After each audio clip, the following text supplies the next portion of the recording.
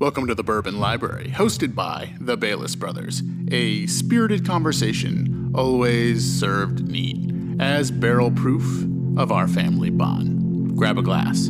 The episode starts now.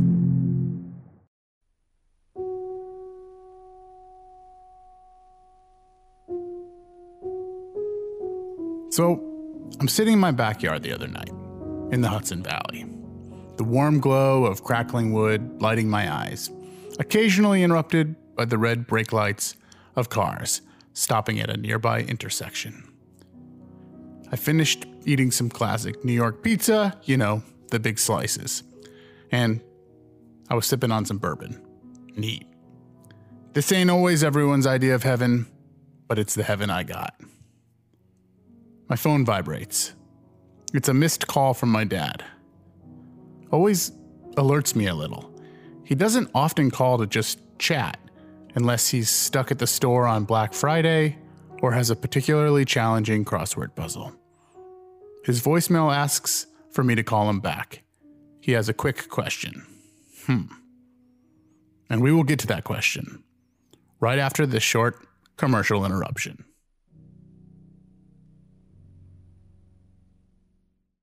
Today, we're drinking Woodford Reserve.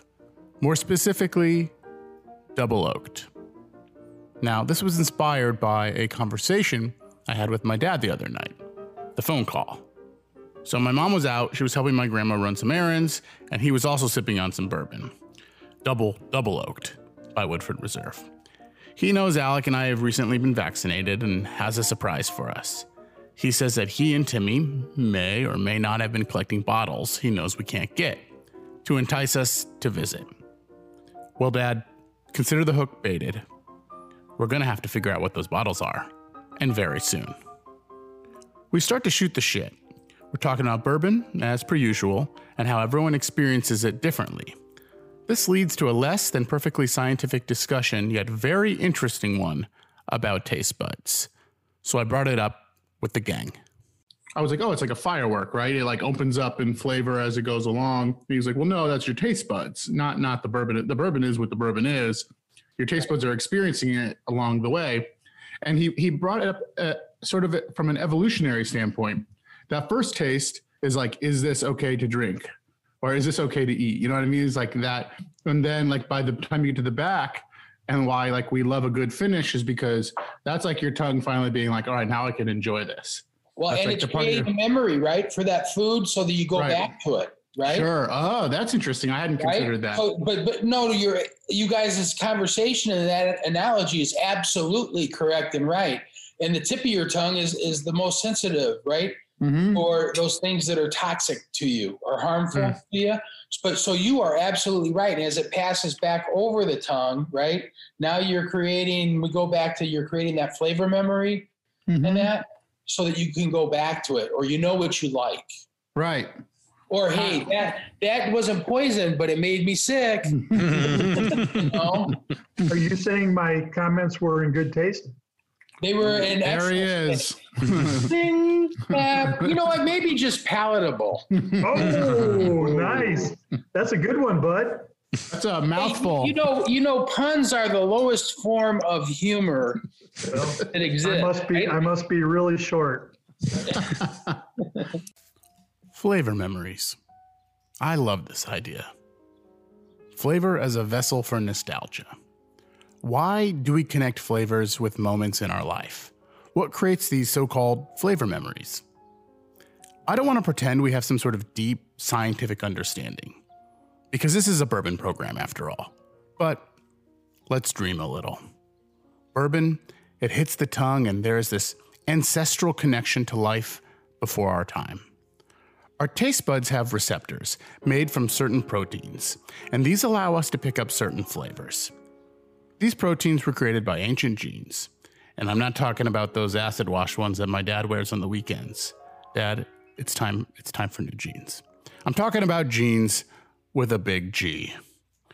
Genes have survived a very long trip, and much like bourbon, they come with a message from the past. According to a study done at Berkeley, scientists aren't sure why natural selection kept so many of these genes around and functioning, but some think that having many of these genes may allow us to sense and avoid a variety of different toxic compounds in our environments. In contrast to bitter receptors, sweet and umami sensing proteins are remarkably conserved. That is, their number and sequence haven't changed much over evolutionary time. Most vertebrates have 3 genes for sensing sweet and savory flavors: T1R1, T1R2, and T1R3. When T1R3 pairs with T1R1, the resulting receptor senses umami. Then T1R3 hooks up with T1R2, the structure senses sweet. Okay, I'm gonna pause for a second. I'm not entirely sure what the Terminator movies have to do with this, but it sounds super awesome. Let's continue. These 3 genes are the result of an ancient case of duplication and divergence that occurred more than 400 million years ago, before any vertebrae ever set foot on dry land. This is all according to evolution.berkeley.edu. In layman's terms, natural selection, for a variety of reasons beyond my understanding, has allowed us, humans, the good fortune of a lot of very well-preserved ancestral genes that have faithfully maintained our good sense of sweet, salty, sour, a little bitter, and definitely umami. In short, evolution has allowed us a roadmap for enjoying bourbon. So with that, let's talk tasting notes. Well, so here's the thing, Kyle, since Devin's not on, it's your job to every once in a while, I want you just to go, this one really tastes like bourbon. Yeah. This one reminds me a lot of Woodford Reserve. It's weird. There we go. Now we got a Devin comment. Yeah. What do you guys think of it? I really Double oaked is so good. So I'm on the nose first, right? Mm-hmm. And what do we got? It has a promise, right? I mean, it has a sweet promise. I smell like cherry. I don't know if that. Me too. Yeah, Totally. Yes. Cherry and a little bit of butterscotch The and chocolate. that little oaky. So just comparing, so I've got the Woodford Master in my glass, but I'm smelling the double oaked. Mm-hmm. It's like a butterscotch bomb. Whoever said butterscotch, that's literally all I get out of the bottle. It's crazy. Yeah, it does. It smells like a. I get all cherry. No, It's like- you're right, Kyle. I'm getting a strong butterscotch, which is nothing like the finish for me. Anyway. Oh yeah, I'm tasting that chocolatey finish too. The finish is real chocolatey. Yeah. That's interesting because a lot of stuff is like hard to pick out. A lot of bourbons, and this is No, so this is a strong- straightforward. distinct. So there's 2 other things that I get on this, because everything you guys say, I absolutely get.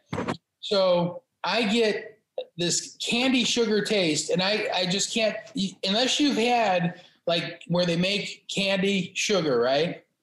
Mm-hmm. That crystal. Like rock candy. Yeah, but better than rock candy. I can't explain it. But so I get a little bit of that on the sweet end. On the finish, I taste the oak. After I get the chocolate and that, the final linger that stays there is the tannin of the oak, but it's a nice flavor. It's not overpowering. This is like one of the most flavor-forward bourbons I've had in a while. I mean, I taste like cherry juice. I mean, it's like chocolate, like Dad said too, on the chocolate on the back end, like it is a chocolate-covered cherry in my mind. Like one of those like candy you bite. Oh, it is delicious. Oh, Yeah, but I had it neat. I just had it neat. Now I'm going to have it on an ice cube. I swallowed it too fast. Yeah. Kind of went down the wrong pipe, and I got that woody taste Yeah. that I don't normally get when I normally the chocolate's overpowering for me. For me, I taste cherry all the way through. In fact, I'm struggling to pull out some of the chocolate finish that I know my dad absolutely loves. I get the woodiness of the double oak. Let's talk about double oak for a second. They age it like normal Woodford, and then at some point in time, 4 or 5 years in, they put it in another brand new charred oak barrel. Mm. And I think the period is pretty short. It's like 4 to 6 months, I believe. Maybe even less, but long enough to get a fresh exposure to a new char. This is a really interesting process that's actually quite simple. I believe this extended opportunity for the juice to soak up more wood sugars in the double oak is a lot of fun and offers a reward for both the adventurous aficionados and the first-time sippers. So you guys made me double fist. You're both you're all drinking double oak. So I'm like, well, crap, I got to drink double oak too. You signed the waiver, right? Yeah. I'm in my own house. I won't leave. But the double oak, I'm getting a lot of butterscotch on the front end, chocolate on the back end. The crazy thing is I'm getting almost the same flavors from the batch proof, but it's not as strong. So, like regular Woodford, I always think of being like really silky smooth. Like it's like you get the flavors, but it's just really, and I hate using the word smooth to describe bourbon, but it's almost like silky. Sure. I get the same thing in the batch proof. It's just more flavorful. It's like you're getting all those. So it's like a combination of It's like complex flavors are not watered down. Right. Yeah. It's the same mash bill. It's the age, right? The single barrel age. And it's not, as Craig said, watered down. And they've picked certain barrels, right, that probably don't meet the flavor profile that they want for the regular production, right? But having a unique flavor profile that we're picking up, right, or you're picking up in it. Well, this is like I don't know why this comparison just came to my mind, but in music and like music mastering, they focus on frequencies. So like a good song could have a guitar, a bass, a drum, whatever, and it could be a perfectly nice song. They're playing in the same key, all that stuff. But if the instruments are not, or if when you write a song that you're using instruments that frequencies aren't in the right places, it will never fully gel as a song. And I feel like, it could be fine to like the common ear, but like from a mastering standpoint, from like really fine tuning, like what a great song is, the people who can do that are the ones, like from a recording engineer standpoint, are the ones who can hear and recognize when something needs to be like, you need to hit different frequencies. So maybe it's even like, instead of a piano, you use bells, or, you know what I mean? Or maybe that guitar needs to be in a different key to work or whatever. I feel like that's what's happening here too, is like, with these good bourbons that are really fine tuned, they're like, they're really aware of their layers. Instead of like kind of putting it all together and being like, this is the magic juice, they're really thinking about how the layers and how far apart the layers of flavor need to be from one another. Does that make sense? Because it's like the cherry and the chocolate are very different flavor profiles, but they go together so beautifully. Wow. So all that was just to mention that chocolate and cherry go together? I'm sorry, I blacked out. What happened? With all this tasting talk, I started to think about wine sommeliers and their expert abilities to call out flavors and regions and all of that magic expert wine stuff that they do with their fancy names. And was there a bourbon equivalent? Here's the short answer.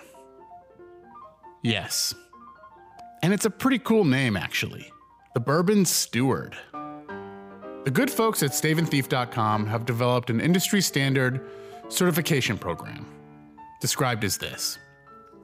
The Certified Bourbon Steward membership is a self-study program for bourbon enthusiasts from all walks of life. This in-depth program is designed so that once you're a bourbon steward, you'll be able to discuss America's native spirit both confidently and accurately, as well as be able to make recommendations to friends, family, and others based on their individual taste and preferences. And it looks like with their executive bourbon steward program, they appear to go even further. In 2018, the Kentucky Distillers Association adopted the certification as the official bourbon education course of the organization, according to distiller.com. Which goes on to quote Chris Morris, the master distiller at, of course, Woodford Reserve, who helped to set up the curriculum. He says, this certification is viewed as the standard in the bourbon industry. It offers students accurate, in-depth information as well as the tools and techniques required to discern and interpret the subtle nuances of bourbon whiskey. Very cool. Perhaps someday we can become certified stewards of the spirit we love the most. But until then, we're on a flavor journey, keeping detailed notes and marking our genetic memories for the future drinker in our lineage of bourbon hunters. There's this evolutionary process that happens that makes tasting safe. Our bodies are over time are somewhere in our brain, there, our DNA or something, there is a message from the ancestors, which is sort of works perfectly with bourbon, right? It's also a message from the ancestors. But flavor memory, tasting this, for instance, where does this take you? Does it take you anywhere? So I'm drinking the double, and it's a little spicier, got a little more bite. It reminds me of a good snickerdoodle. So it takes you to a bite of a snickerdoodle. And when did you have snickerdoodles? Do you remember snickerdoodles? Remember the first time you had a snickerdoodle? Kindergarten? Aunt Cindy. Makes me think of Aunt Cindy. Oh, yeah, Aunt Cindy. Yeah, that's like a dad's sister's thing. Snickerdoodles. They were like a special cookie because, I mean, we just did peanut butter cookies in our house most of the time. You mentioned Cindy. A couple of Christmases ago, she did a progressive dinner at her house. Mm-hmm. And instead of going house to house, we did it all at her house, but we went room to room. Uh-huh. And we finished on the back porch with dessert, which I did Woodford Reserve Double Oaked with dark chocolate. Oh, that's nice. For dessert. A little bit lazy, but nice. Hey, lazy maybe, but it was a $60 bottle of bourbon. Oh, yeah. No, expensive, no doubt. Yeah. But I by that time I had drank too much and started telling Debbie to shut the fuck up and went to sleep. So you ruined it? No, they all enjoyed the chocolate in the bourbon. They liked it. Was that the video they sent me? Yes. Yes, I remember that. Yes. I was like, oh, Dad's hammer timed. The weird thing for me, and it does it every single time I have Woodford, is it takes me back to being on an airplane. So, and it sounds so weird, but so Delta, I almost always fly Delta, and Same. Delta's bourbon is Woodford. So whenever I go on honestly, whenever I get on an airplane, for the most part, I'm like, I order a bourbon. I used to just order bourbon straight up and I'd pour my little tiny Woodford bottle into my glass and slam as many as I could. Before takeoff. Before, during, after, on the ground, either way. Yeah, but I'm not flying until I can drink on an airplane. Yeah, it's postponed right now. If you sit in first class, you can still get drinks. I didn't sit in first class, but I learned that. Yeah. I've seen first class. Yeah, I've walked past it. I saw them drinking up there, and I was like, how'd they do that? Nice. Where does this bottle take you, Timmy? So the chocolate and cherry flavor takes me, and the sweetness takes me to when I was a kid, and around Christmas or Valentine's, my dad would get those chocolate covered. Yeah. Queen Anne's? Queen Anne. That was it. Cherries. And so it reminds me of that kind of taste and that kind of festive kind of thing, right? Mm-hmm. And that I love drinking it with your dad. I love when we went to Woodford and we did the tasting, and that this was the best bourbon that they served us. Yep. And so all of that too. I'll never forget the man's face at Woodford, who was that mustache, man, with an amazing mustache. And I remember the fog was like rolling in. It was the fall in Kentucky. And I remember he looked, for whatever reason, he didn't look like him, but he had an essence like my grandpa Bayless. Oh, totally. The and big remember, white. Yeah. Yeah. He just had a very similar essence. I remember seeing my dad talk to him, and I was like, wow, that's funny. It's like, really looks like his dad. He has the same swagger.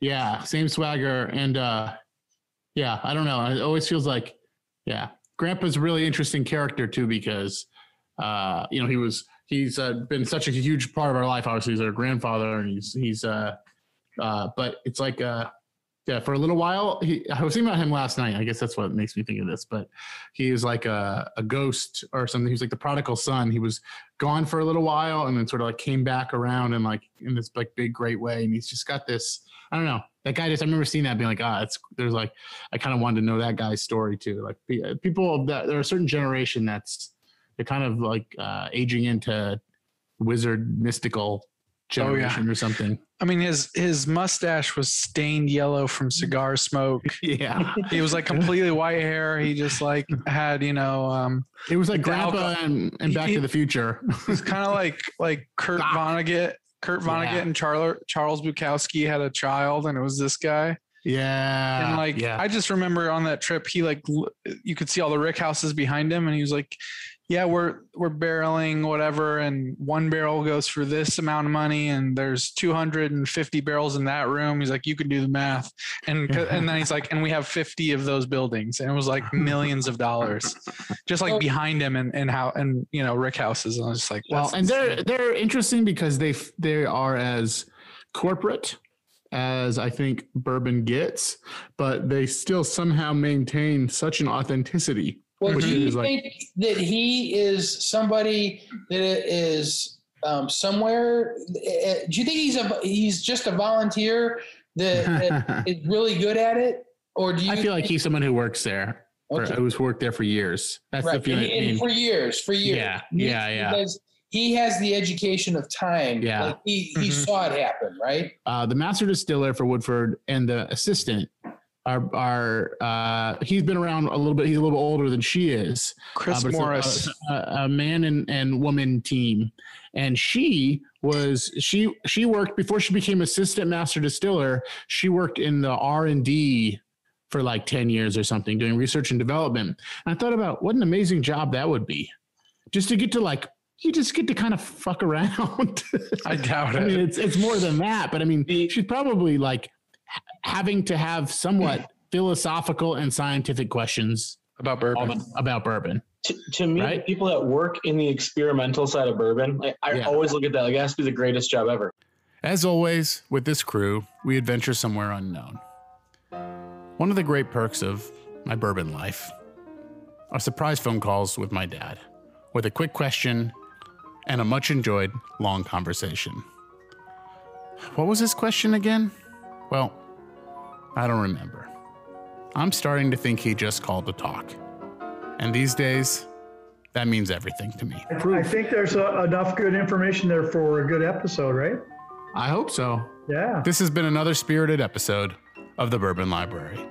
Until next time, I'm Ryan Bayless, reminding you to drink is to live.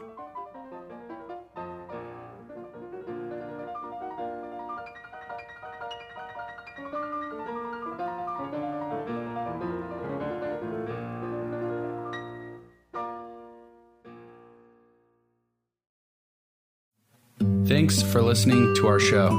If you like what you heard, kindly take the time to rate and review our show wherever you're listening. It will help us grow and make more episodes. Remember to follow us on Spotify and tell your friends about the Bourbon Library. Do you have a bourbon you think we should try? Let us know, and we might just feature it on a future episode. And we'll be sure to give you a shout out. If you're listening from Spotify, Anchor, or Apple Podcasts, turn on those notifications so you know when we drop a new episode. All right, bourbon lovers, until next time, to drink is to live.